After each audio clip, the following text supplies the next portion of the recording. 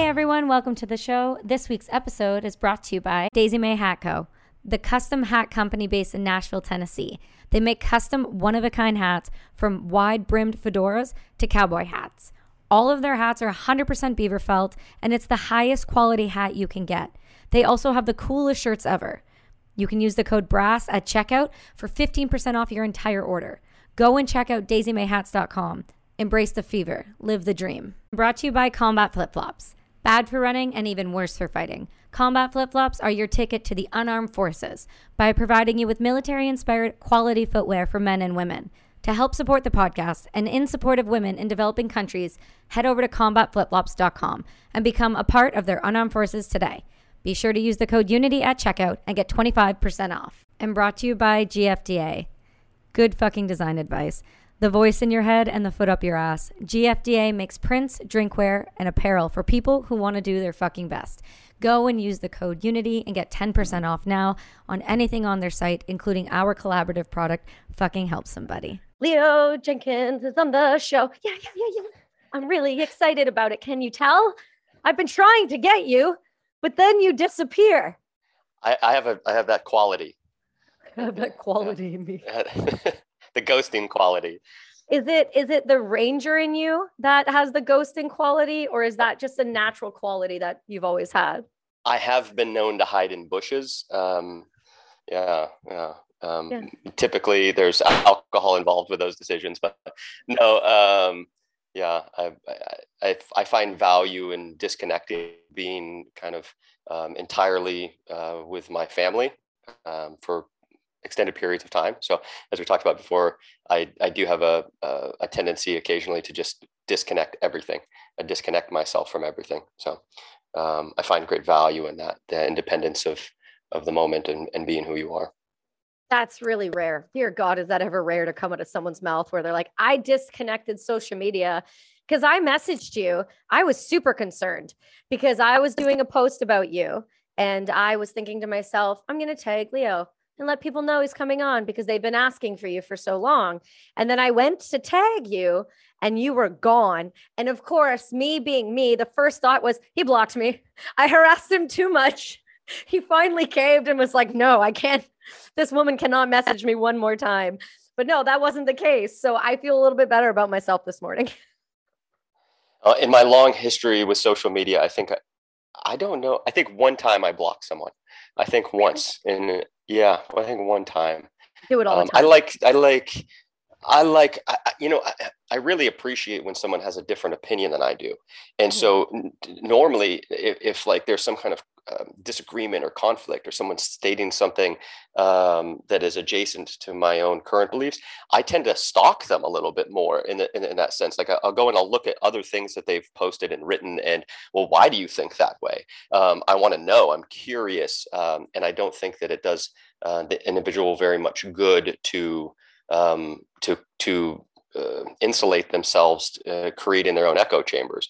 I think that does a disservice to the psyche and to your viewpoints and everything. So it's very, very rare. Again, one time I think in 15 years of I was like old school MySpace guy. Yes. Been on social media for a long time, I love when I'm not getting along with people. It's a great opportunity for growth. I love that you word it that way because that's something that we try to do on the show. And I've said several times to other individuals, I love nothing more than sitting across the table than with someone that has a different opinion than me. And I'm not saying like the Holocaust didn't happen. I'm talking about like somebody who just differs in opinion from day to day, who differs in opinion of thought process, of political beliefs, of all different. I think there's nothing but value in having those hard conversations. And that's why I think my show is banned up some places. You should be able to just talk with no malice. But Instagram's a different animal. I mean, there's definitely, I've had to block a couple people only for, strict like violence, like, it's saying violent things towards you, saying I'm going to do violent things towards you. So there's definitely a line there for me, but I agree with you 100%. There's nothing like following someone that you maybe don't agree with and then stalking out their life and trying to understand a little bit of why they think the way they think and how they've developed that thought process. And very often it's because, again, they're in echo chambers. And that's a great observation on your part, is echo chambers. That's what social media is. It's an echo chamber. It's this constant bombardment of similar thought and discussion that only ever solidifies someone's beliefs, whether it's negative or positive. And most of the time, the individual doesn't even realize that it's damaging or negative or, just self-deprecating, or if you will. But there is definite value in that. And I'm so glad that you see that. I wanted to have you on the show. Number one, I think you're a brilliant writer. I think that your words articulate my feelings very, very well. And for somebody that struggles with, different vocabulary, sometimes I often just make my own words. I think that somebody who truly understands language the way you do is to be supported and talked about and talked with, because it's very rare that people take the time to write the way that you write now. You're tapped into something emotionally that most people cannot get and articulate on paper. And so this is what I really wanted to have a conversation with you. Thank you so much. That's a fantastic compliment. Thank you. Yeah, you're so welcome. I'm probably not as good of a speaker as I am a writer, but we have our strengths. Yeah, we have our strengths. I've long believed that, and I do consider writing to be an art. It is specifically poetry is equal parts literature and art, and I've long believed that good art gives cause to think, right? And great art gives cause to feel. Where transcendent art gives cause for both. So it is this thing that I strive for, and I don't always land on it, but I aim for it, to write in a way that gives the reader an opportunity to both think and feel. And again, I don't always get it, but it is very much my goal. So.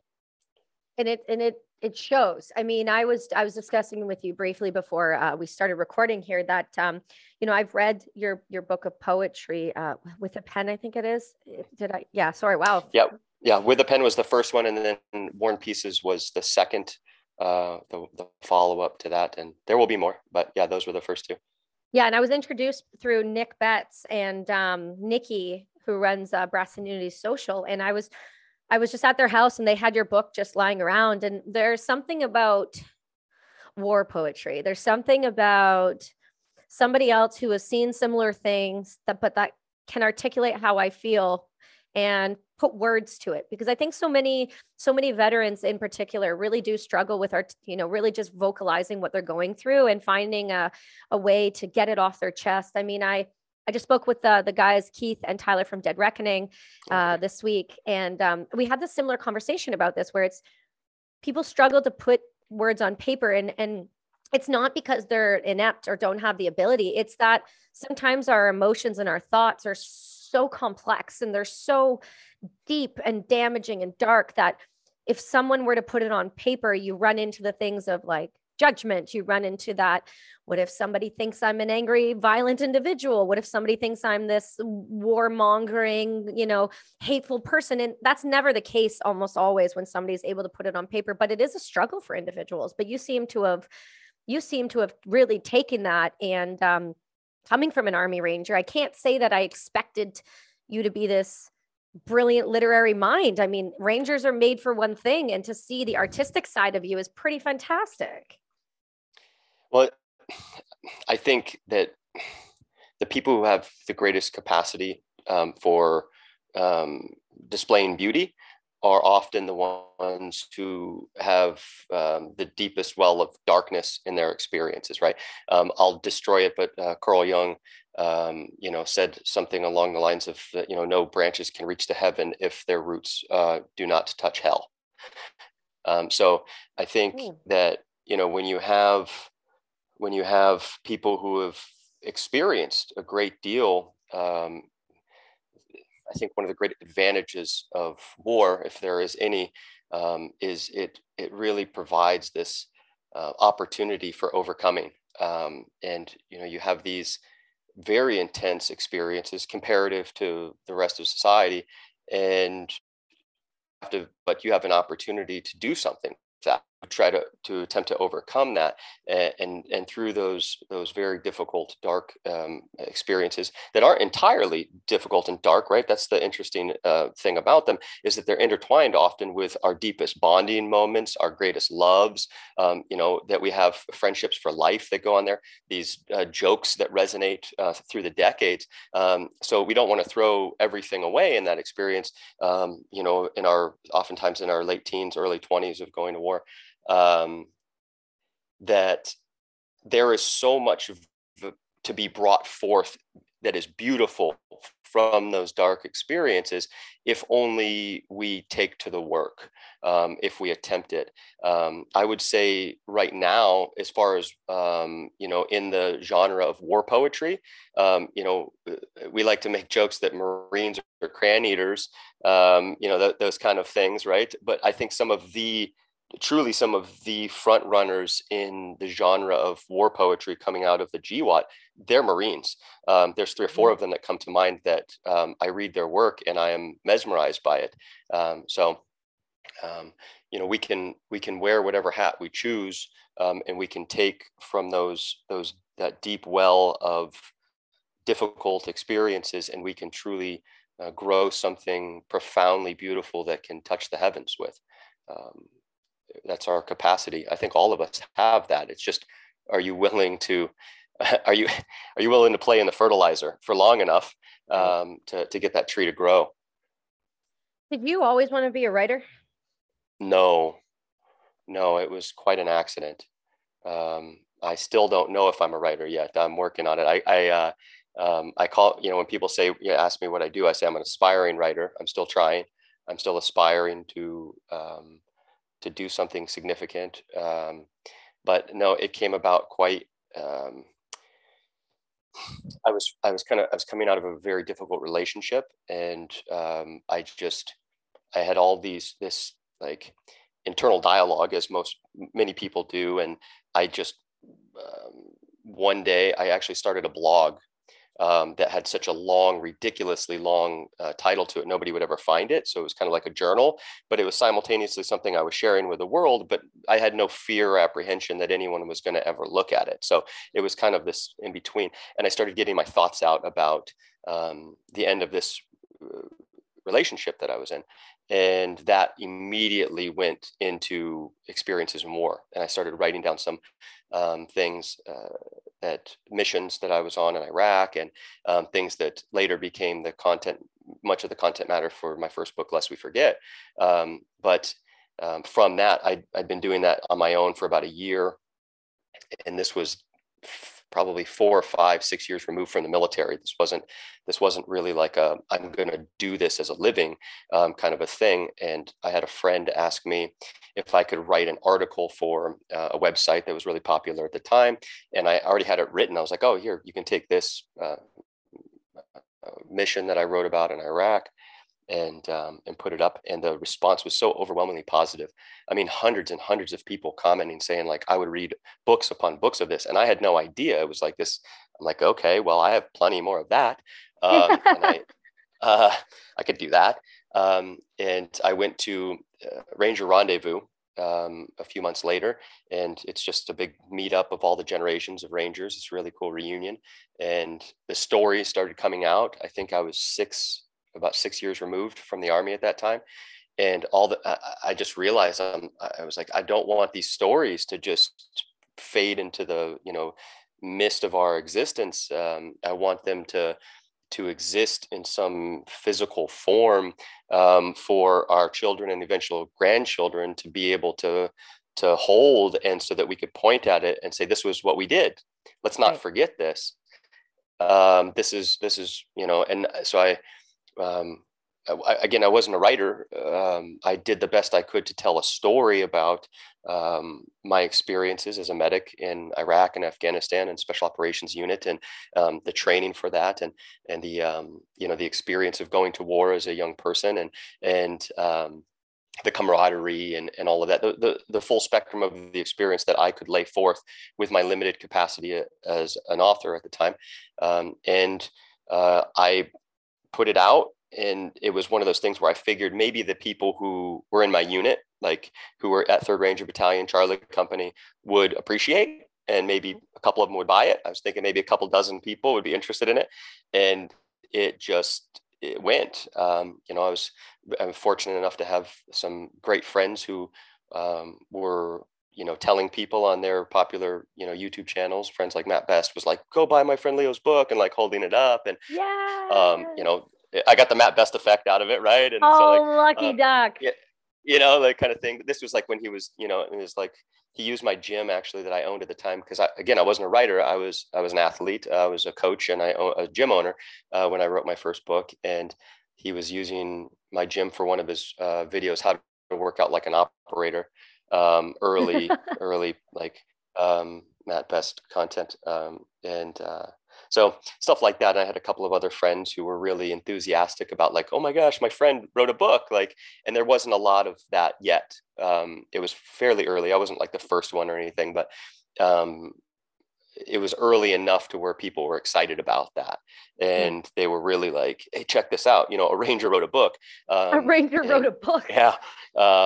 And so it was popular, and that really inspired me. I then, as soon as that very first month, it's like I was like, there's like thousands of people are buying this thing. Like, what's happening? I realized I had this moment that the universe is like providing me this opportunity to leap. And so I sold everything that I owned. I sold my gym. I sold my truck. I sold everything. I sold everything that wouldn't fit into a single backpack. And I took off for Central America to pursue writing. I wrote my second book in a few days, really.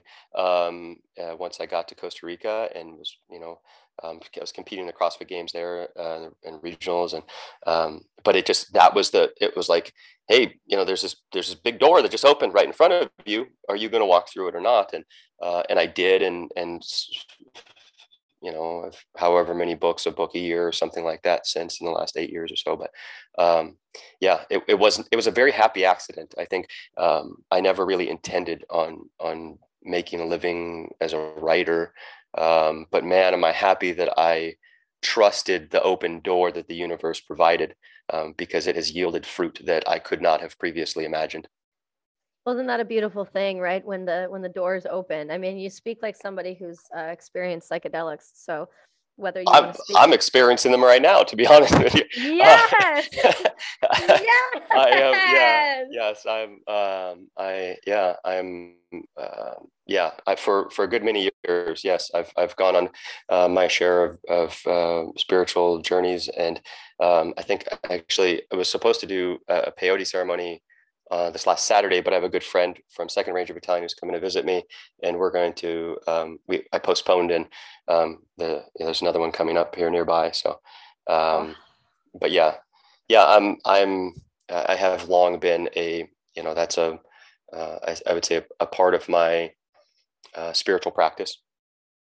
Yeah, you speak very much like it's a part of you. That is not just a something you've done and then you've moved on from. I mean, you speak in the way that just makes my heart melt. The universe opened a door for you, and you walked through it, and you took that opportunity, and that's something that I don't know that people really fully grasp. When I speak about psychedelics, a lot of people are, it's one or the other, right? You're gonna get a mixed bag of reactions, and I often try to speak of it in a spiritual sense, because it really has been a spiritual awakening for me in that sense. And to hear the way that you articulate it is really amazing, because I wonder do you think that if you had never experienced psychedelics, your writing would be what it is now? Yeah, it would be impossible to say that they haven't influenced it. It's like, how many great authors throughout history have been influenced by their relationship with God, and their writing reflects that. I'm currently on a a bit of a Dostoevsky kick right now. And, the way that God influenced his writing, and the way that, he created characters to explore his spirituality, I think is quite a profound and lasting thing. I've been tinkering with this idea lately that psychedelics, things like the yahe or ayahuasca, peyote, they're kind of like a spiritual windfall, right? It's like winning a bit of a lottery, right? It's like a lot of it comes in all at once. And if you're not prepared for that, right? If you're not good with money to begin with, having a bunch of it all at once is not necessarily a great thing. It might temporarily increase your happiness. You might, you're kind of overwhelmed. And if you don't integrate that windfall into, your daily life, if you don't invest it properly, if you don't, then you're going to be bankrupt, likely, like statistically speaking. So it's, I think people look at it like, it can be, some kind of answer, but, that is if you're not willing to integrate that, and you're not willing to reinvest that experience through practices of meditation, like a daily work practice, then it is easy enough to lose that. It's not like a one-time hit the button and now I'm enlightened kind of a thing. It really opens your eyes to the amount of work that is required of you on a daily basis, but it also shines a light on how beautiful doing that work can be, and how much can come out of it. So I think there's value in it for a good many reasons. I think it's soul enriching, right? I think it gives people the opportunity to find themselves in a way that you have to be ready for. And like you said, the integration and doing the work, my dear God, there's something about consistency that really allows you to put forth some of the best parts of you if you give it an opportunity and you respect it. I think that's the word I use with psychedelics, is you need to have respect. There needs to be a massive amount in the biggest way. Respect has to be given when delving into something like that, because I feel like it can really break people. It can really damage people if they're not ready for the new reality you walk out of, whether you're walking out of the yurt and you look at the trees differently all of a sudden, or you just see things very, very differently. And I was fortunate enough to have Griff kind of walk me through that process with Heroic Hearts, thank God, because if I didn't have what I call as my pack members there, I don't know that I would have walked out of that one too well, but I know that it gave me the moment I needed, the opening, right? That idea that there's so much more out there than just yourself, and the connection and the unification that can happen from that is really beautiful. You've done a lot of different things that I kind of want to start delving into here. So my apologies for the ping pong behavior, but you have a lot. You've done a lot. You really have. You're an accomplished individual who has kind of stepped their foot in a lot of different playgrounds, and one being the Rangers, one being a very successful writer, in my opinion. So suck it. It's my opinion. If you don't like it, get over it. And then you've also done a lot of, you've been an athlete. And that's something I kind of want to talk about, because I started doing triathlons. I started doing, I'm a road bike rider and things like that. But physical fitness is really a big thing we talk about constantly on our Mental Health Mondays, on our shows, and the importance of like staying fit and being well. And because that's a big proponent of depression, right? Is being physically moving constantly, just always doing something for your body. How is it that you got into CrossFit and that life? Was that pre-Ranger? Like you were an athlete before a Ranger? How did this all fall? Like I grew up watching my dad compete in triathlons. So like, right. As a parent now, I'm realizing how obvious this is that what you say matters very little compared to what you do. And, my dad, he did triathlons, and I was at that cocky age. I think I was around 18. This was pre-army, where I told him, we were at dinner, I was like, I could beat you at a triathlon. You're old and fat. And I had never swam a lap before. I had never ridden a road bike before. I was like, I was confident, right, in that test the father time here. And so he goes, okay, well, there's a triathlon, an Olympic distance triathlon in Memphis He goes, I'm paying your registration after dinner and you're going to do it. Like, you talked, now you got to show up.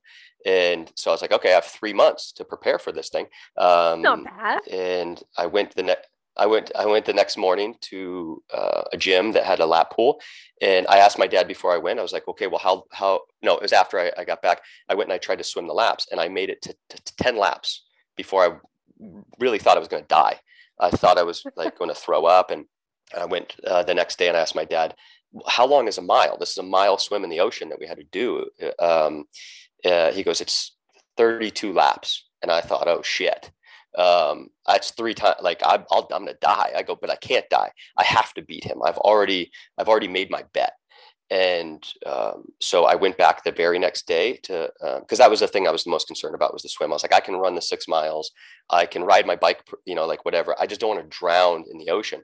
And so I went back the next day and committed to it. I was like, you're either going to swim 1 mile without stopping, or you're going to die trying right now. That way you don't have to face the humiliation of losing to your old fat dad at this endurance sport. So, I made it the mile, obviously, and trained and ended up racing against my dad 3 months later. And I was successful in that. And so that kind of like, I was like, okay, I really see, I was a high school wrestler and stuff. So I could see when you put work forth, the reward that comes.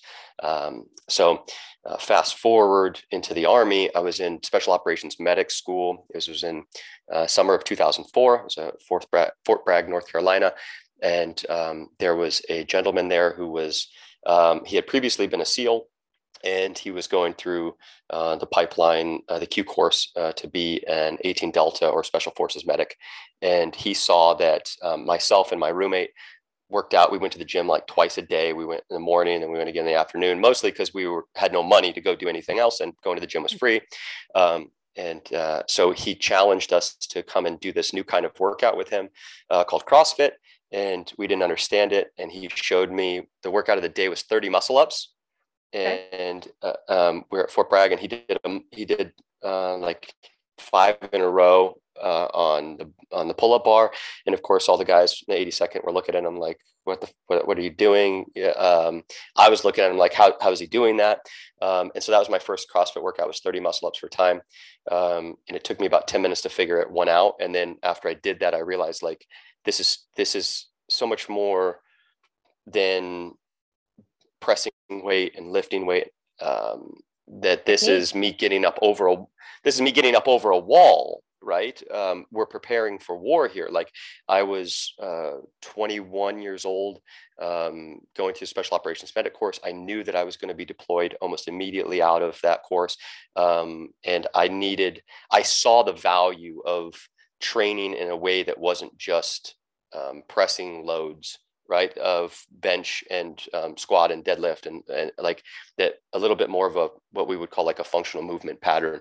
That muscle up is literally grabbing a hold of a wall and climbing up over it. And so it kind of opened my eyes to that. And I think at the time there might have been 12 or 15 CrossFit gyms in the world. It wasn't like a thing yet. But like when I got assigned to 3rd Ranger Battalion, I remember doing like Fight Gone Bad was a workout that I would do like 3 times a week. It was just, so I was doing a lot of that, and we were doing a lot of mixed martial arts at the time. I fought a little bit while I was in the Army, and like doing those types of workouts were very functional and practical for an MMA fighter. Right. Yeah. And then I found triathlon again after I got out. I had an injury in my 3rd deployment that kept me from being able to lift weights. And so the doctor told me I could swim and I could ride a bike, and that was fine for a few months. And so I kind of rekindled my initial love of triathlon. And so post Army, I really focused on that. It was a big thing that like it centered a lot of my energy.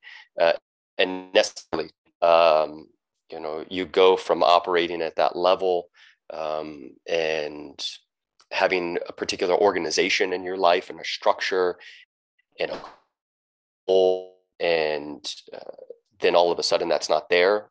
triathlon was definitely one of the things that like it allowed me to orient my focus on something positive, not just entirely on whiskey, which there was way too much of that for quite a few years. Yeah, so my relationship with fitness, I think for the longest time had been this thing that could really keep my maybe like this like hyper, a masculine energy at bay or focused or pointed at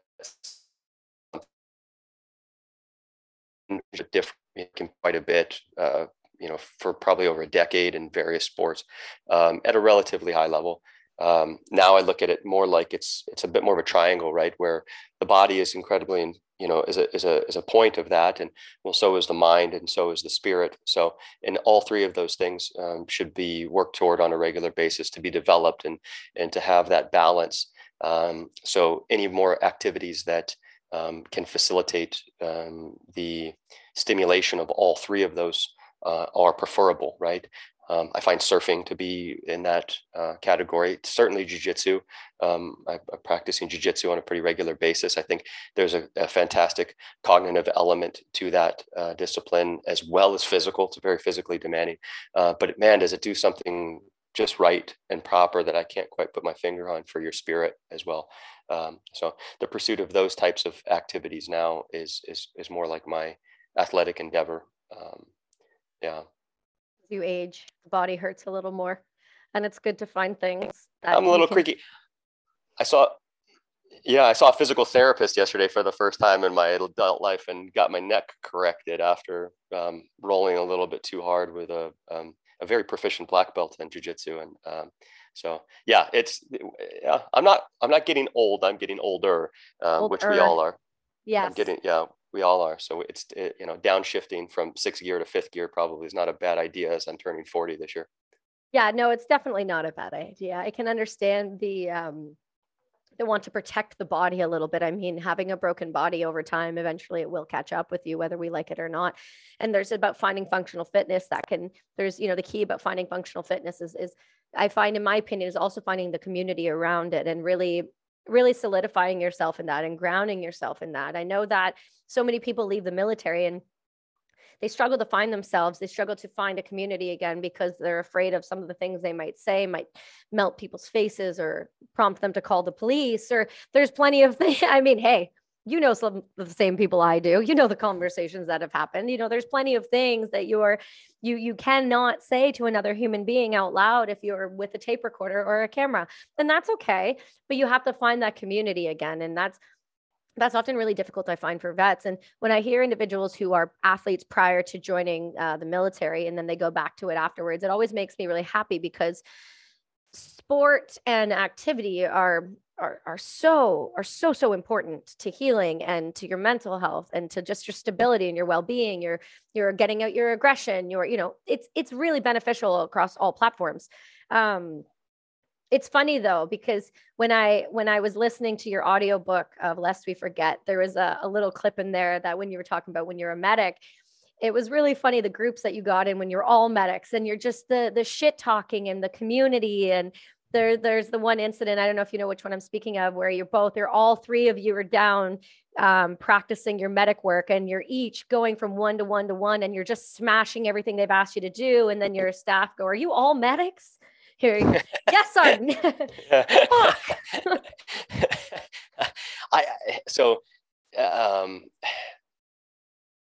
Yeah, I do. I distinctly remember that was in RIP, right? That was before it turned into RASP. Yes. And that was us like really trying to get over, right? Right. But we clumped together and as people tend to do,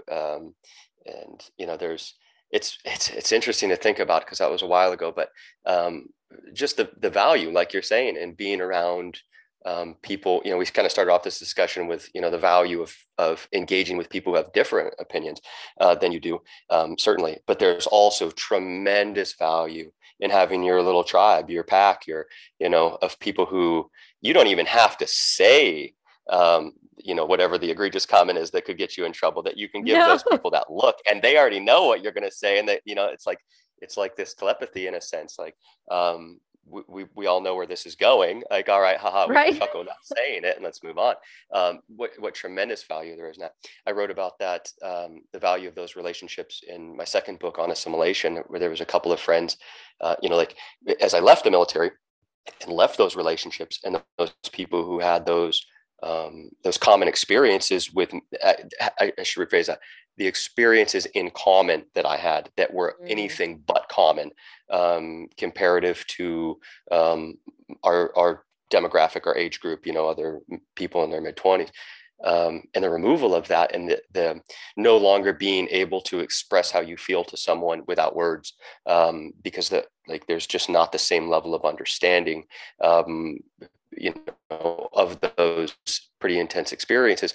But then really realizing the value of that when I reconnected with some of those individuals. I got out and I went back home to Phoenix, Arizona, and it wasn't really working out very well there for me. And I had an opportunity very abruptly, where I was on a phone call with a really good friend of mine from the Ranger Regiment, who's also a medic, who is a doctor now. We were both kind of drinking on a phone call, and he's like, well, shit, man, just move here and go to school with me. And I was like, I'll call you back. And I hung up the phone and I took a shot and just started throwing clothes in a bag. And I called him back 3 minutes later. I was like, hey, I'll be there in 3 days. And so I was like, all right, let's go. And I ended up going to school in the Midwest with him. It was one of those things where, I was studying political science at the time, and there was these conversations that were occurring in these classrooms that were completely adjacent to what my beliefs were. I was like, how could you say that? I had somebody called me a terrorist in one of my political science classes because I fought in quote unquote Bush's war. And I was like, this is completely cracking my paradigm. I didn't think that there could be anybody who would think that way. And it was disruptive, and it created a bit of dissonance in me. And, I was able to, go home, luckily not throw my chair at that individual. Violence. And go home. Yeah, I was like, but because it really stirred me. It was upsetting to me, because it was so different than anything up to that point that I had been exposed to as far as a belief set.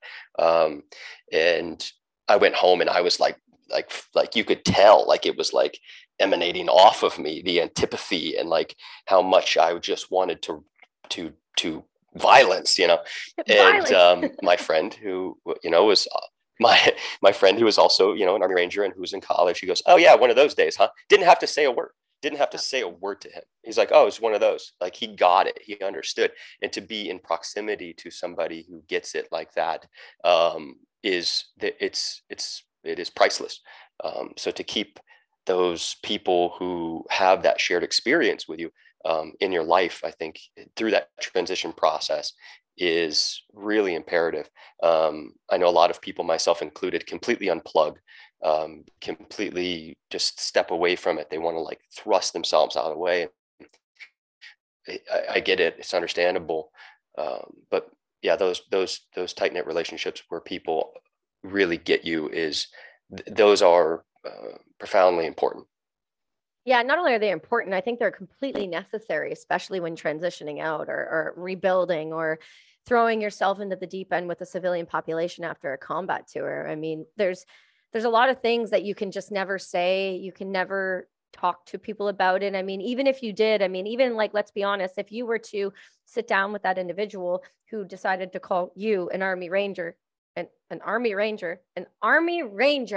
a terrorist, that irks me to the point of no, it bothers me. I won't lie to you. That bothers me. But if you were to have sat down with that individual, it's doubtful that you would have gotten through to them, because it seems like, because I went through a similar experience when I came back. I went to college and all of that. And there was just no connection. There was absolutely nothing I could have said in that time frame, in those moments, that would have resonated with that individual, who would have made that individual understand. Because there's the worst thing you've ever done or you've ever seen is the worst thing you've ever done and you've ever seen. And you can't fault people for that, but you also can't feed into that either. If you were to have taken that chair and thrown it at that person's face or done God knows what, you wouldn't have needed the chair to do that. Let's be honest. But if you would have done that, I mean, all that would have come off as the angry, violent veteran, the war torn, war dog that just couldn't keep it together, who's just suffering from something, war fucked him up so bad that he couldn't keep his composure, and that would have done nothing but damage to you and the community and others. But it happens so often when you go into these settings where, again, people have never experienced anything negative a day in their life other than a coffee not being correct at Starbucks. It's hard to build relationships with civilian population afterwards. And if you don't have those key people in your life, and you don't have those people you can turn to, it's a no wonder that we see so many suicides within a tight proximity of releasing from the military. I do find in the United States, they have a very different way of dealing with people. I mean, you guys have bases on every corner in every which, state that there is. You have all different branches. We do too in Canada, but we do not have a similar, there is some brotherhood, but it's not the same. It's not as widespread. There's not near as many military members. The special forces, there's not a lot of integration with regular NCOs and things like that. We don't have the large amount of military that you do. So when I hear that you've been able to have those tough times and be able to call someone and go to X, Y, and Z pretty much anywhere and know that you have someone, I mean, that's fantastic. I wish there was more of that. And I do hope to see more of that now that GWOT's over. I do hope to see, there's 1,000,001 nonprofits now. And so it seems like people are catching on. People are trying. People are really putting the effort into making others feel comfortable in those types of conversations that you don't even need to have. I go to the States a lot for work because I enjoy being in the States for work, because the individuals down there that I'm dealing with, I can just sit in a room and not say a word. Like, that's it. It's more often than not, when I'm in America, if I'm in the vicinity of at least one vet, I don't have to say much. It's obvious. Mm-hmm. It just is. And it's special and it's rare. And you guys have that. And it's definitely different for us up here. It's interesting, because where I live in Mexico, right? I'm in Mexico now. And so America for me is it's up there. And there is not a veteran community where I live at all. Got it. Really. So it is that much more noticeable for me when I do go back to the United States. Like you're saying, oh man, there's just even if served at different times in different not even just units, but branches of service, that there is, for me, that much, it's much more palpable connection, and the not necessity of having to say too much in that group, that because there's a common experience that unites you. So I do think that, accountability is this massive thing, and personal accountability, I think, is a superpower. And it's something that in this conversation of veteran transition, I think is becoming more normative. But I have to look at it like that person, and that class that I was in when I was called a terrorist for fighting in Bush's war was it was an upper level class, and the class was titled Terrorism and Political Violence. We were studying terrorism and political violence. It was kind of my focus. And so the idea of how can I make this person understand? Well, maybe that's not the best question.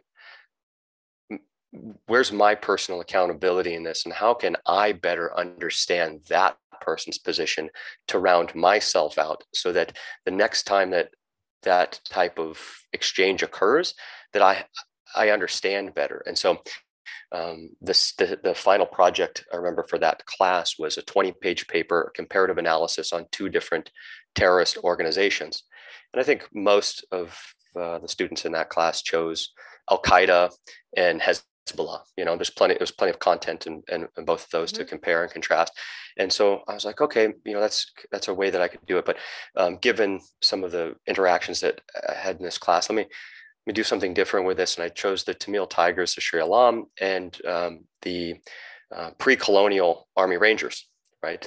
And I argued from a perspective that given the tactics, the nonlinear tactics that were utilized by Francis Marion and his lot, that had Britain won the war, those people would have most certainly been classified as terrorists, just by the way that they, attacked supply lines and the tactics, right? That kind of guerrilla warfare. And so I really tried to put myself into that other person's seat and go, okay, how can I actually argue for his position that, an Army Ranger is a terrorist? And of course, I was able to, at the very end, squeak out of, landing on that as being the decisive answer, because the concept of terrorism wasn't really defined until the French Reign of Terror, which was after the American Revolution. So technically the word terrorism didn't exist when they were going about it. So you can't really label them with that. So, but it was the way I squeaked out of it. But, I was able to at least look at okay, historically, this unit, how could you frame it in such a way? How can I spend 20 pages exploring how that could possibly be true? And, I don't know where that individual is, but I thank him for allowing me an opportunity for growth in being able to look at something from a different perspective and a different angle. As enraging as it was in the moment, I think that it did help me to grow as a human being. It's nice to see that your takeaway from that was it was the, the appreciativeness of another stranger giving you an opposing view, and then you being able to turn around and not only learn from it, but better and grow yourself. I think that's something that's really missing in today's world. I think it's a lost, not even a lost art, but it's just lost on society, I believe. I really do. I think personal accountability is something that there is almost non-existent. I think we're very quick to blame everyone else for our problems and not look in the mirror at all. And that's, that you're seeing that on a global scale. My God, you're seeing it in my country in the way that we are right now. You're seeing it in the United States with your current president. I don't even use names because it's not really about left or right. It's always about the individual, in my opinion, that is at the top. That's just the way it works. And it's same with, my guy here. He's sorry, not my guy, the individual that's currently in tyrannical power. He's an awesome human, right?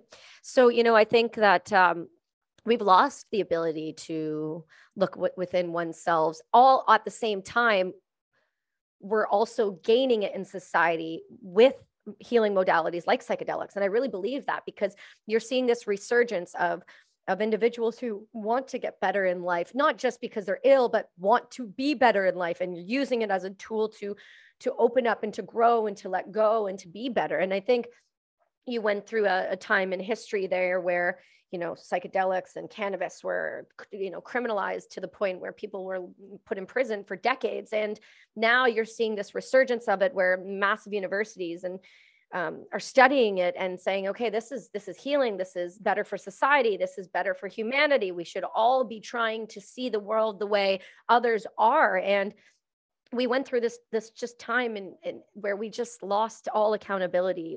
I don't know why.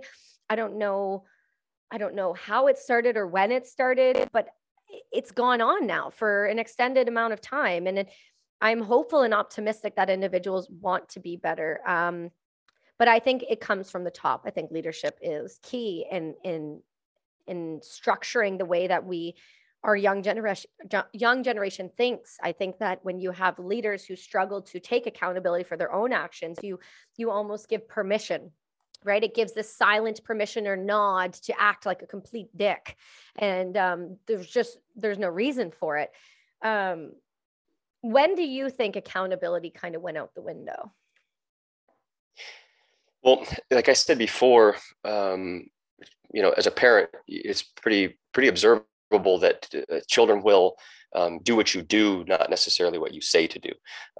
And you know, if we look at politics as like our head politicians or people who are running our country is kind of in at least some type, they're in a leadership position for certain, but that kind of like parental situation where they're setting the example of how to interact with people who have a different set of opinions. And when the predominant way that they do that is through mudslinging and divisiveness and you know, name calling, and not taking personal accountability when they mess up, when a politician you know, counter accuses rather than saying this was something that I messed up, and I'm going to make it better. This is how I'm going to make it better. This is how I'm going to fix my mistake. And then they follow through with that, and it's not just talk. Then that, I think that provides an example for their constituents, for the citizens of a nation, and globally, depending on how high up their position is in government. But you know, I think that the division, like the theatrical level of division within our political structure become, right? It's like a reality television show where there's, you know, you get better ratings the more sensational that you are as a politician. That has, I think, at minimum contributed to the divide in individuals and our not inability, but because we are able to have empathy and see how other people see the world, and to converse intelligently with people who don't share our opinions. It's that the example that we're seeing from our, you know, our political parents, in a sense, is such that we believe that is maybe the right way to go about it. We give those figures this great authority to make rules. We elect them into a parental sort of a position, and then they act a fool with it. And so, you know, a lot of people will look at that as a different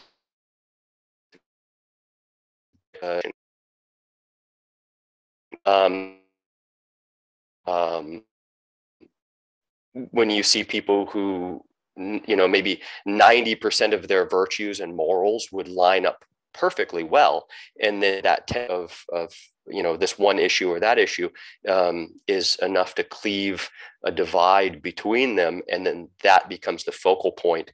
You know, instead of the 90% of their similarities, the focus is on that 10% of their differences. To overcome, but when you're inundated with that message of polarity on a regular basis, psychologically, it can be very difficult to overcome that. The us versus them mentality and narrative that I think is so frequently displayed in the political theater that we are kind of unless you unplug entirely from everything. If you have that luxury, you can chew on something else for a while. But yeah, I think that's at least a part of where it comes from, is the political theater of division at the highest levels. Yeah, I'm optimistic. Like I said, I do wish there was. I'd like to think it was just political, but now, at least in Canada, seeing the way that our school systems have adopted new ways of educating our children, it's really fascinating. Having a son in kindergarten, really watching what's being taught, how it's being taught, the victim mentality is really, it is really concerning. I'll be honest, you're a parent, so I'm not quite sure how old your child is, but mine's of the age of school. So, you know, there definitely is, there is major concern. And I'm hopeful that there's ways that, you know, like you said, your parent, it's about what they do, not what they say, and how they do it. So I believe that as long as you're a good enough example as a parent, then you can maybe not wash away the sins of the schools or of the governments of that, but you can at least invoke a different type of thought in your own home. And I think that's also the key, is we're so quick to to teach our children to follow orders and to follow, but we don't teach them how to think critically. We don't teach them how to think for themselves. And my God, I got to tell you, when a 5-year-old says to the teacher, no, I don't think we should think that way, the teachers never know what to say to that response. And that's a beautiful thing, because that means someone's thinking differently. And it doesn't have to necessarily mean it's right or wrong, but they're thinking. I completely agree. And that's something that, it's an interesting line. My daughter's, she'll be 5 this summer, and so she's definitely coming into her own. She is a critical thinker, and it's something that we encourage. But there's a line, right? Like how far do you allow it, a developing mind to wander? And I think, like, at this stage, it's very much like play with the colors, make a mess, figure these things out, ask questions. I'm very, I want my daughter to be very well versed at asking questions, because it creates a mindset of questioning what is around them, and structures and everything. And we had our family dog passed away in December, and these two came up together, right? We got the puppy the same week she was born, and they were very close. And my wife and I discussed it beforehand, like, how are we, we had to put the dog down, and it was a very difficult moment, right? This is a difficult thing, that we asked our 4-year-old, hey, do you want to be present for this? And she said, yes, I do. And that sprung forth some very deep existential questions that she began to ask, as she realized the mortality of the dog. The dog can die, that means I can die, that means my mom and dad can die. Oh, and wow. She's attempting to process, but she's a very brilliant young child, and she's asking some very deep questions about what happens after, and all of these things. And it's like that. This is what I asked for. Here it is. Batter up. But to respect that, like, inquisitiveness in children, to let them, go with their creative minds, and not try to corral it too much. These ideas of censorship, right, is something that is definitely a big topic now, and it should always be a big topic, because it's the first step, I think, in a short road to tyranny. And so yep. this idea that, like, I contemplated this quite a bit as a parent before my child could even talk, was, what is a bad word? What does that mean, right? So, like, if you're gonna say, no, you can't say that because it's a bad word. Well, is shit a bad word? Well, it depends on how you use it. I had some sidebar, but I had a couple of people not like how many times I said fuck in my first book, lest we forget. It was like 68 times. But I'm like, there's no way to tell a story about Army Rangers that is accurate without using the word fuck. It would be disingenuous to the vernacular of that demographic. And so people didn't like it, but it's like, well, that's, is it a bad word? Well, it's an accurate word to describe, a lot of scenarios and situations. Sometimes that's the absolute best word, the only word that you can use, right? So is it bad? Well, not in so much as the way that it is utilized. If it's overutilized, like any word, it can be bad, right? So I really went through this. I'm like, man, I just, what is a bad word? How can I, because this is going to come up, and it has. And I said, she's like, well, is shit a bad word? I was like, well, it depends on how you use it. The only word I think that's really bad is can't. And that's where I landed on. I was like, that's a word that I'm going to maybe not censor you from, but understand that is a word that you should not and will not use around me. Because the more that you say the word can't, and you start to believe that you can't do something, well, is it really that you can't, or is it that you're unwilling, or that you don't want to? If you say, hey, I don't want to do that, well, that's fine. That's something that we can discuss, your want versus need profile, but don't say that you cannot do something when you're perfectly capable. And let's be honest, we're perfectly capable of just about anything as long as we have the drive and the direction to accomplish it. So yeah, those types of things, as far as like being an example of that. And then in the times when I have uttered that filthy word in front of my daughter, she'll correct me at 4 years old. Good. She's like, Papi, we don't use the word can't. And I'm like, damn, you're right. Thank you. I apologize. I'm going to take accountability and responsibility for that blunder. And you're absolutely right. I can do that. I can do anything. So to set forth and to be that example, to apologize when you do wrong, even when you're in a position where you don't have to, right? Our politicians don't feel like they have to apologize, but man, what an example would it set if one of them actually did? Could you imagine if a politician were to come and have a news conference and say, hey, look, I messed this up. I apologize. And this is how I'm planning on fixing it.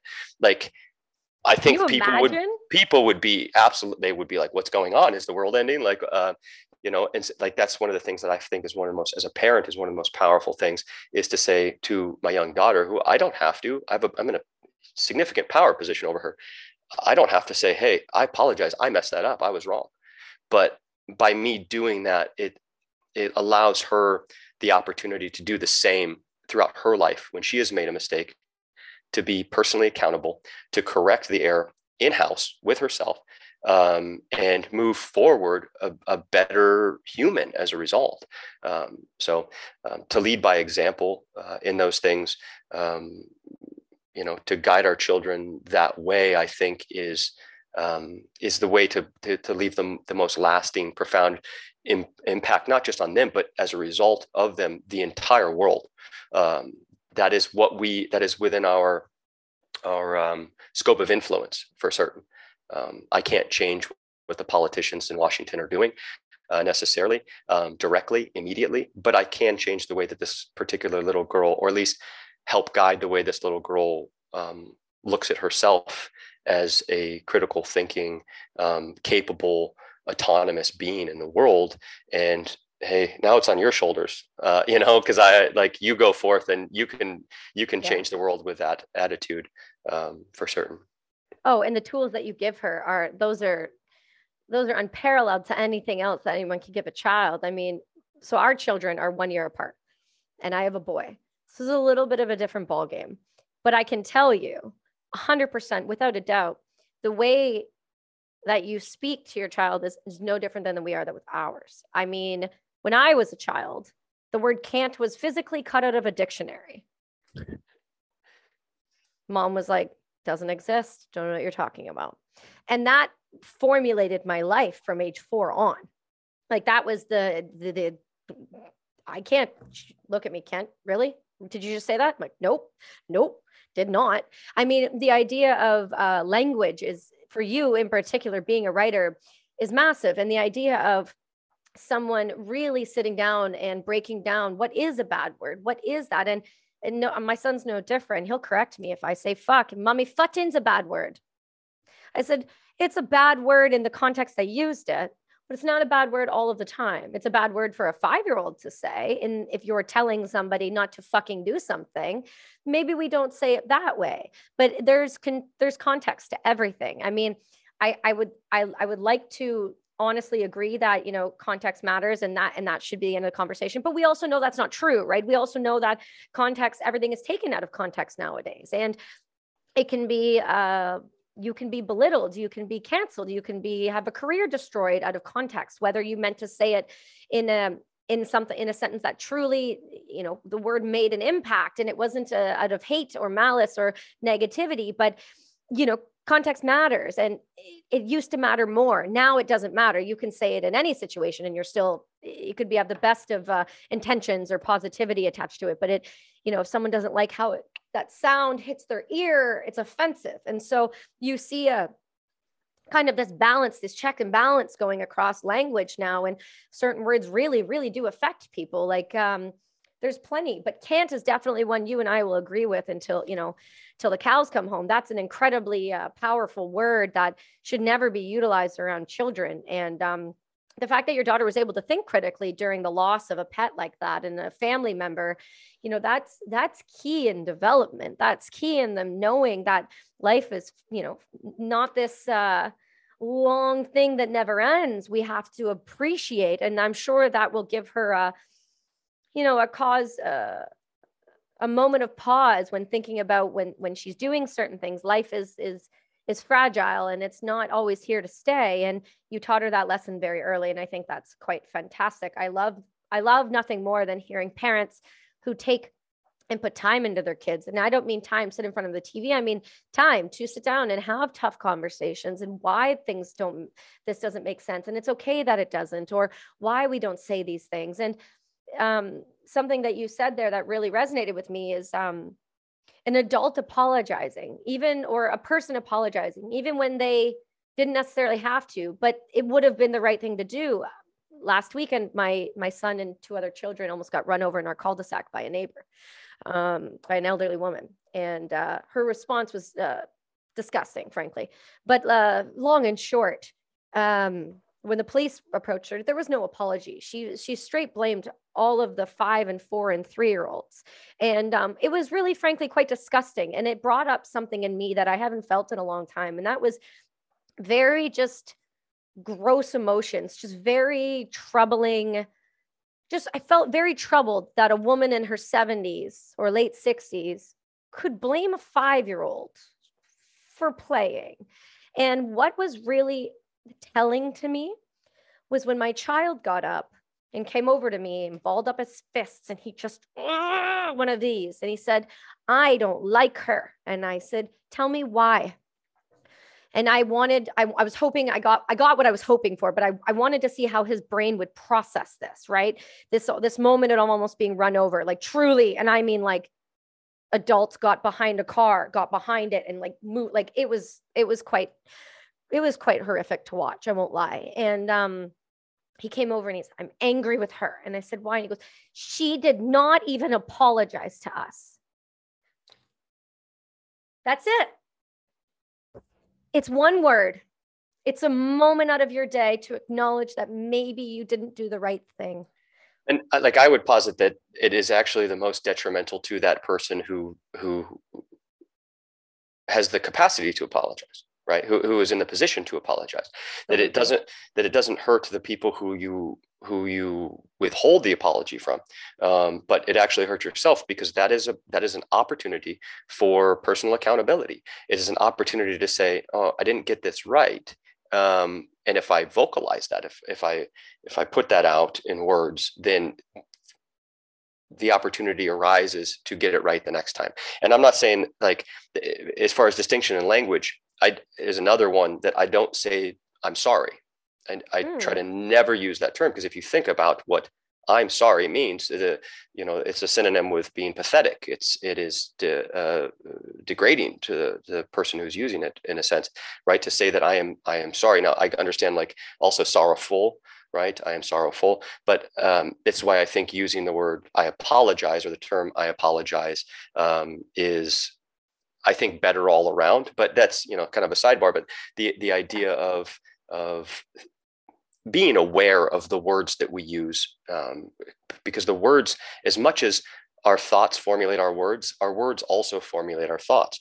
I think that's one of the things that makes this type of a format, these like long kind of like conversation podcasts, work so well, is that a lot of times it's like, I don't really have a fully formed thought. We're going to sit here and we're going to discuss it, and I'm going to discover what my thought is as I'm putting it into words. So the words that we use are tremendously powerful. They're also not ours. They've been given to us from someone else. You said earlier that, like, sometimes I just make up words. That's great. I think Shakespeare is credited with making up somewhere around 2,000 words that we still use in the English language. So I make up words on occasion, and I plug them in to my writing, and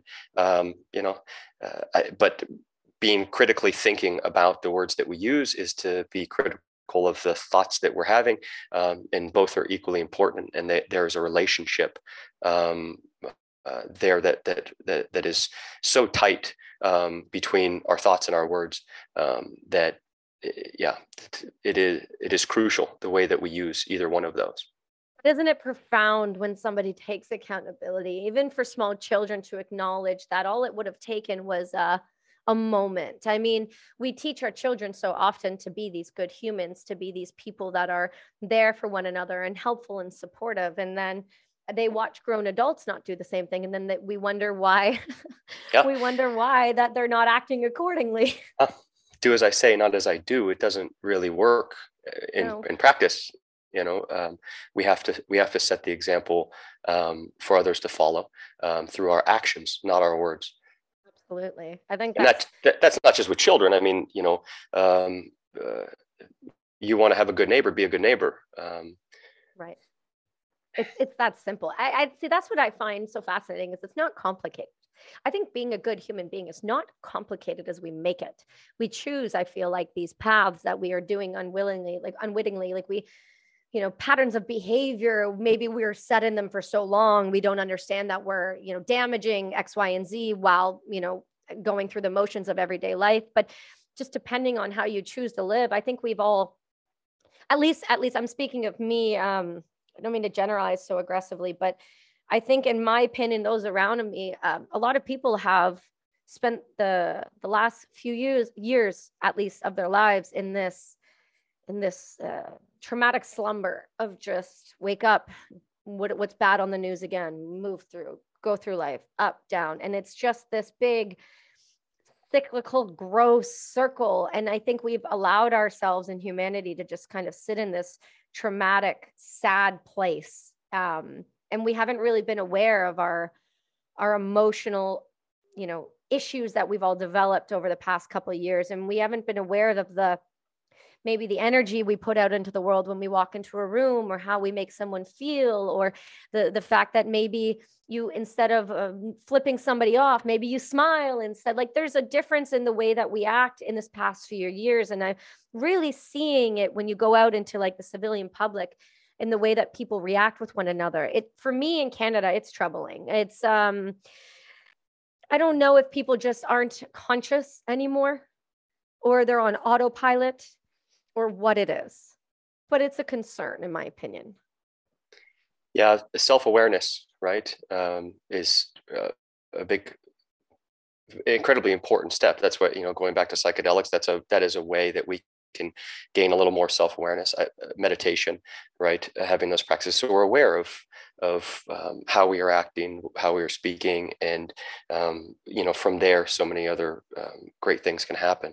But yet, I think that there are a lot of people who are sedated by, you know, I think predominantly right now there has been in recent history a bit of a fear cycle, where our amygdalas, parts of our brain, have been kind of hijacked with fear, and I think that I hypothesize that this will actually create a bit more of a conscious awakening for a lot of people, and it will end up being a good thing in the long run, because it's making people, I think, a lot of people who might not have otherwise looked at themselves in a particular way, to do that. It's a bit of a catalyst, or it can be like this shutting in, this locking in this kind of dark year of the soul, maybe,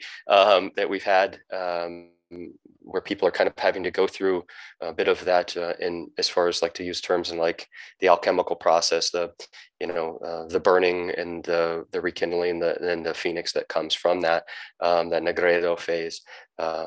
That I think we are kind of in a bit of that, collectively, socially, right now. But I think that it is from that we will emerge collectively and be in more of a light, that albedo phase, or we'll come into a deeper knowing of ourselves as a whole. And I think that we're seeing that, we're seeing, like you said, the resurgence of people utilizing, a shaman route instead of traditional Western medicine. And that is allowing for an opening of people's consciousness, their self-consciousness, their awareness of who they are, and their particular relationships. So that's one part of it. I don't think that's all of it, but definitely, I think the pendulum is swinging, I like to think, in a positive direction. We're going through the darkness, and so will come the light. Yeah. I would agree with you on that. I was just, the episode I was doing right before, I same analogy. I said, I think things are really, we've really done a lot of this where we went all the way up here to the really dark, traumatic things where, a society really, really struggles. And then we're kind of down. We're back on the upswing here. And I have to believe that. I think I truly have to believe that. I think for my own well-being, but for others around me, I think there is this idea also that you are the energy in the room when you walk in. And if you always walk in with this dark, heavy weighted idea, that will reverberate across everyone, and everyone will feel that. And it could influence how they're feeling. It could heighten them in a way that you didn't expect. And, everyone wants to be a good person for the most part. But I do believe it is a struggle right now for others. And I am very optimistic in the way that people are dealing with their issues and their trauma. I'm seeing more people band together than I've ever seen in a very, very long time. And I'm very hopeful, at least up here. Some say I don't have a reason to be, but I really am. I really, really am. I mean, when a society bands together, it's a powerful, powerful thing. What's it like for Mexico for you? How is that living in Mexico? It's become, for me, it's become a bit more normative now, because I've been here for a few years, but it is always an experience. There's always an opportunity for me to expand myself that much more, because no matter how long I live here, I'm not from here. I am assimilating into this culture. I am an immigrant. I am attempting to understand. I got invited to my first real big quinceañera last year, and it was like, oh man, this is okay. All right, my daughter was born here, and my wife is from Canada, so my daughter's actually Mexican, American, Canadian. Brilliant. That's perfect. She holds all three passports, but her experience growing up here and living here is obviously very different than mine. And it is a cultural step away from my experiences. And I take great satisfaction in that, and being in a place that I'm not from, and attempting to, the process of attempting to understand the culture. Where does this particular food come from? Why is this the traditional dish of Christmas time? Or what are so that I can get to know this culture and be kind of, as a result, understand the people who have been raised in this culture and conditioned by this culture a little bit better. It broadens my particular horizon as far as my understanding of human condition. And the surfing is really good, and I enjoy it here. It's certainly a different pace. That's something that I've had to get used to. To put it in to an example, like in the US, it's very easy when you have a to-do list. Oh, I'm running errands today. I've got, you might have 7 or 8. And drop the car off to get the oil changed while you're running in to get, pick up the dry cleaning and some groceries and all this stuff. You can do 4 or 5 things all at once. And here I found that if you can get 2 things done in a day, you're highly productive. So I live in a relatively small town, rural Mexico. And, there was times when it took me an entire week to get my oil changed, because they just weren't open at 2:00 in the afternoon on a Tuesday. They're just closed. And then finally you catch a hold of that person, and we don't have that kind of oil, so you have to wait until we do. All right. So there's this fun, adventurous kind of element to it. The area that I live is definitely growing very fast. I don't know if maybe you might have heard some construction going on behind me during the course of this conversation, but it's a cool spot. It's not not the craziest place I've ever been, but it does provide a sustained level of adventure in trying to do anything becomes a little adventure. So I wouldn't have it. I couldn't have it any other way. I need to have a little bit of that, like, wait, what's going on? Yeah, I enjoy it thoroughly. It's a beautiful place. And there we're blessed to be in this community of just very hardworking, beautiful people. It's kind of this town has been traditionally kind of split between agricultural and fishing. There's great farming, and as a result, we have very fresh groceries that are sourced very locally, and also fish, where we buy fresh fish from the fishermen who come in at midday, and we get to talk to them. And so the experiences of like where our food's coming from, and us having our own garden and our own fruit trees that I've planted and stuff, that we've created a pretty tranquil place among what can be perceived as the chaos and tumult of the current world. So every once in a while I'll poke my head out and see, like, look around and be like, okay, I see what's going on. Okay, now I'm back into my little cave here. Yeah. And I'm gonna nestle into some old books and make sure that my pomegranates are coming up the way that I want them to. Make sure those are trimmed up. So, but yeah, it's lovely. I think that life is lovely. However, we have the capacity to make our lives as lovely as we desire them to be, and this is where we desire to be.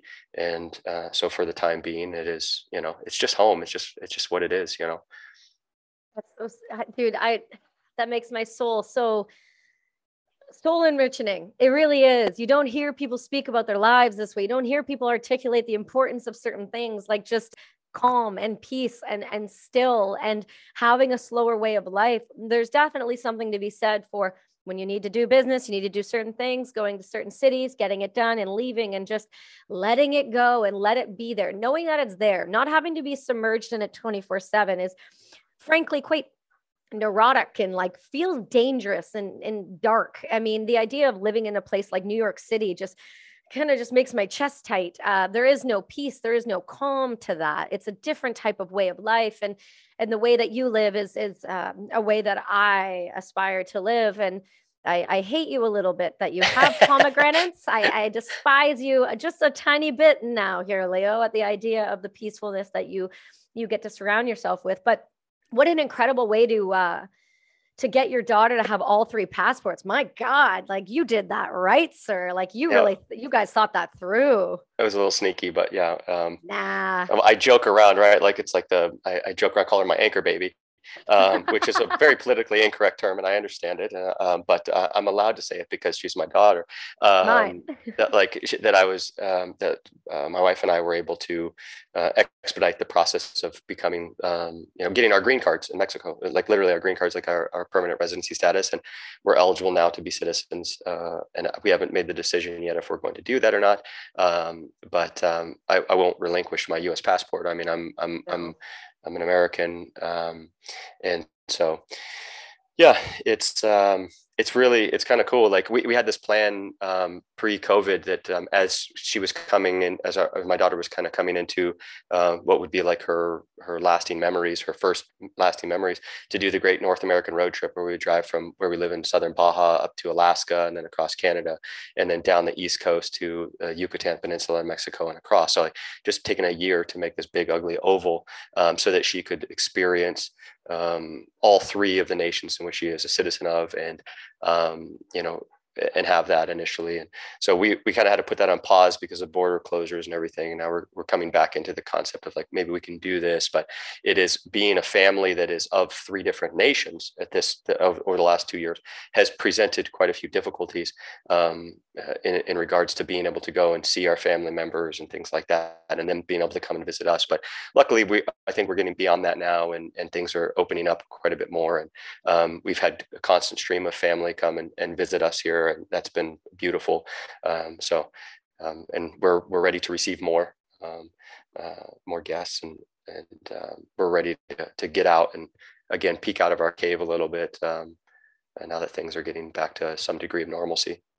I got to tell you, Leo, what I didn't expect and what I wasn't aware of, and it's not that you were never capable prior to me knowing this, but it's something really, it makes my heart really happy. It brings me a little bit of emotion. I won't lie to you. The route you're going and raising your daughter and the way you are raising her and the words you choose around her and the stillness, the strength, the critical thinking, the idea that your daughter is not going to grow up with this naive perspective of the world is something that I wish for so many more children. I am so happy.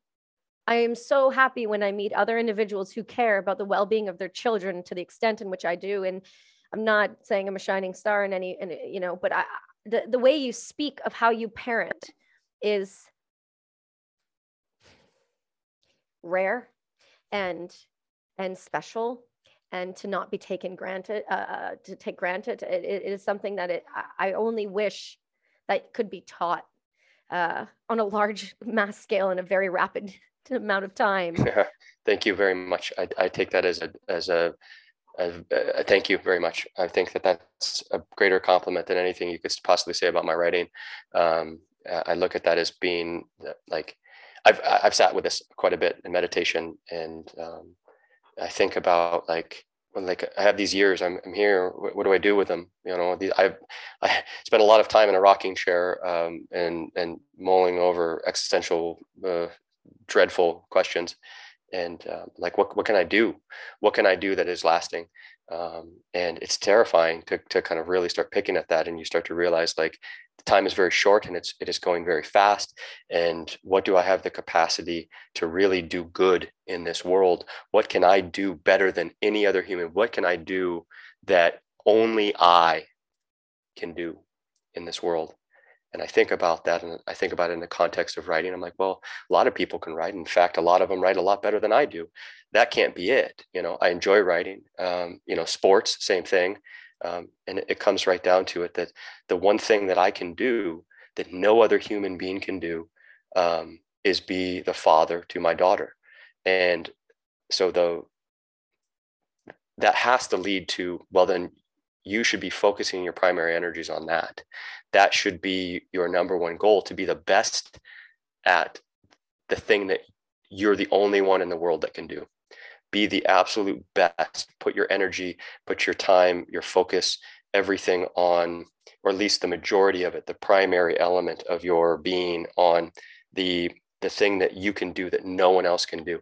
And I haven't come up with anything else that is more important than being the father to my child. It's the one thing that no one else can do. And that if I strive to do that better than anything else in my life, and even if I come up short, then I have succeeded in such a way that will supersede any novel I could ever write, any poem, any collection of poems, any world championship I could win in sports.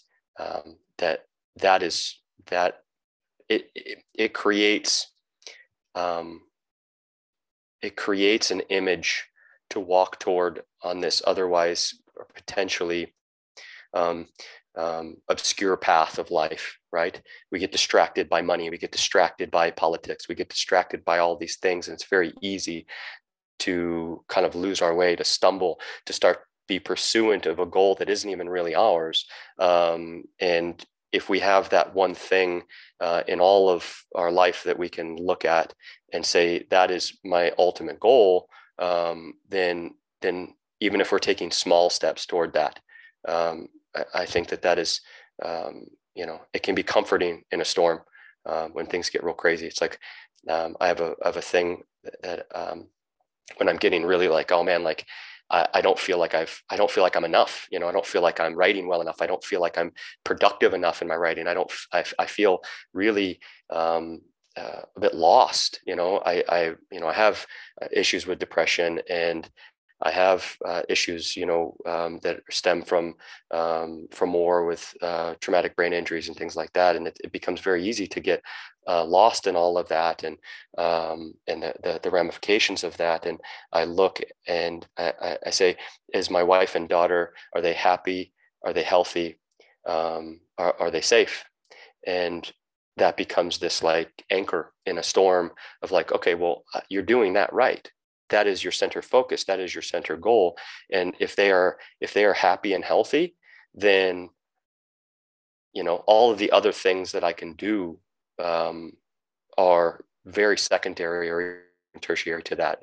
Like that, at least I'm doing that one thing in life right.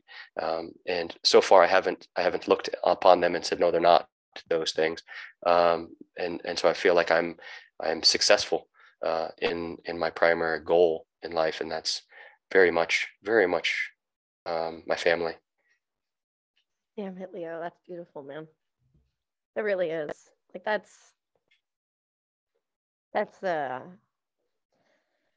people don't care like that. It's just, you don't hear it very often where that's like the most important thing, right? You know, people, we talk to a lot of people about their lives and what they do and what they're promoting and how that is, but it's never been formulated on the show that way. And I think that's fucking incredible. I feel like eventually I can picture a little children's book of her just kind of traveling through the world in a book about her. And I can picture the illustrations, and I can see, and it's like some in Spanish and some in English. And it's like, I've got this whole. Because my daughter and I are co-authoring a children's book currently. Like I say co-authoring. It's kind of like it's an after school project. Our mutual friend, Nick Betts, actually had a really great idea last time he was here visiting. As I mentioned, when he dropped in out of the blue on Christmas morning, like, hey buddy, I'm here. Wild man Nick Betts. But yep. I think it was him who had this really great idea, because I was talking about this. I wanted to write a book that was from the perspective of my daughter as we're traveling around the world. And he goes, you know, it'd be really great is if you took all the pictures, like you had photos in it, and all of those photos were pretty much taken from your knee level, or like from her perspective. And I'm like, that's really great. So I actually bought her a camera. So it's like, I'm not going to take the photos. She's gotten really interested in taking photos now. And so she's snapping pictures, and that's something that I think we'll eventually work toward. But we're doing something where she's doing illustrations. I've written a couple children's books already. They're just sitting in a folder. I have like 5 or 6 books that I've written that are just kind of sitting in a folder that will likely probably never see the light of day. Yeah, I like working on creative projects with her. After school, we paint together. We have a little painting studio, art studio here at our home. And so she's working on illustrations, and we're coming up with stories. And she's wild, man. Like we'll sit on a pretty regular basis in the evenings at dinner, and we have every book that Shel Silverstein ever wrote. And we read Shel Silverstein back and forth, and she'll go, Poppy, it's your turn. You pick a poem, and then mom gets to pick a poem, and she gets to pick a poem, and we read it and we go through it, to the point where I think before she even turned 2, there's a video of her where she's reciting Shel Silverstein. She has definitely the capacity to outdo me in any kind of a creative realm that there is. If she wants to go on and write, she will be able to do that. If she wants to go work on Wall Street, she'll be able to do it. I think she's got quite a powerful mind. So yeah, we're already in collaboration on those projects. I love that. We'll call it her early work. But that's fantastic that you're showing her the work ethic as well, and that the time that goes into those things. I know we bought Jack a camera 2 years ago now, the one that just spits out little Polaroids. Oh, excellent. And we have this massive bag of Polaroids that I'm putting in books. And just as he ages, you can see the difference in his photography. And now he's started taking self-portraits all of a sudden. And it's wild, because he'll hold it and I'll look at them, and they're like, just to look at his face and what he sees and how he sees everything in the world. It's such a spectacular thing. And I think that's why I said, I want him to take pictures. I want him to explore that. He always sees us taking pictures. He always sees us click, click, click, put him in the album, and I wanted him to have something tangible that he can say, like, I did this, like I created this. Like, he has this idea for a children's book called Crocodile Speed. And it's a crocodile that has wheels on it. And it was a crocodile that couldn't walk. It has nothing to do with like inclusiveness or anything like that. Like all of that kind of conversation. But it's literally like We love Lego in our house to the point where we have a room just for Lego, like a city. It's a problem. It's a serious problem. And it's a crocodile from one of his sets that he took these wheels and he clipped them on the bottom. He goes, Crocodile Speed. And so Crocodile Speed goes on adventures and does all these things. I'm like, I need to write a children's book about Crocodile Speed. Like, that thing is legit. And he's like, Mommy, I want to write a book too. When he saw me working on money, Mommy, I want to do that. And like you said, it's not about what you say. It's about what you do. And it's how they perceive it. And when they see you doing something great, they want to do something great as well. 100%.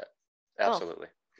I just love you. I just want to hug you and just say thank you, like from humanity. Like, thanks for raising a girl that's going to be a fucking powerhouse. Like, yes, so much yes. In schools right now, they do the pink shirt for anti-bullying day. You know what's anti-bullying? Don't be a dick. Teach your kid, be kind. Be powerful, right? Be powerful. Be kind and but at the same time, be powerful, you know? Exactly. 100%. Yeah. Oh. We have a little a gym that I made here on our property, and so we have the punching bag, and she see me out there, you know, working on that every once in a while, and she wants gloves. Papi, I want some gloves. So I'm gonna, you know, and she sees we have mats, and so my wife and I practice jiu-jitsu here on the property, and she sees us, and so she's got her little gi, and she's like, I want to do jiu-jitsu, and she's like throwing arm bars and stuff. But like, you could talk about that till you're blue in the face, but it's not until they see the way that, you know, exactly the way that mom and dad are being in the world that they will emulate. And it's a double-edged sword too, right? Because like you're like, oh man, I need to stop with these behaviors. It like is this mirror shining back at you, and it really helping guide you to this like this more ideal version of yourself, a better version of yourself. It exposes these things that maybe you know, parts of oneself that you kind of have lied to yourself about, like, oh, I'm rounded out over here, I'm good over this, and like then you see your child acting in a certain way. You're like, where are they getting that? You're like, oh, wait, that's from me. Okay. All right. I need to do something about that. I need to take personal accountability for those things and to change them so that they don't continue to see themselves in my child. And what a gift that is. Oh my, what a profound gift that is. To have someone who is not even aware that they're giving you that gift. It is so pure. There's so much there's so much more, I think, that we can learn from our children than our children can even learn from us, in that regard. You just have to be willing to listen and look for it, right? We have Pay to be attention. willing to try. Exactly. It's intention in everything you do. Yeah. Wow. Leo, I think I could talk to you for hours and hours and hours, but I'm probably going to cut it there because I know that people are going to want you back, and I'm going to want you back, and I'm going to force it. I'm going to force it hard. It's worth it. You're worth it, man. Seriously. Thank you so much. Thank you so much. This was a really great conversation. I'm happy that I anytime I get to have a full-on conversation in English and I don't have to stumble through Spanish, I think for me is great. But this above and beyond that, it felt good in my heart and my soul to be able to sit down and talk with you for a little bit and have a cup of coffee, and we didn't even get to talk any shit about our mutual friend Griff. So I will have to come back and just so that we can slander him 6 ways from Sunday, as it were. If Griff doesn't get slandered in almost every single one of my episodes, it's a concerning factor. We must always. I was talking about him in the episode before. I will talk about you in this one, Griff, and then I will talk about you in 12 more. So everybody get the fuck on board. Leo, thank you. Thank you so much for your time. I know you're in the writer's hole and you're all secluded, but you really went above and beyond for us here and my listeners. And I know that everyone has been waiting for you to come on, has been asking and begging me, get him on. I'm like, do you know how hard it is to get some of these people? But I've succeeded and I win now. So thank you. You're welcome back anytime you would like to. Where can everyone find you when you do get your life back up online? You know what?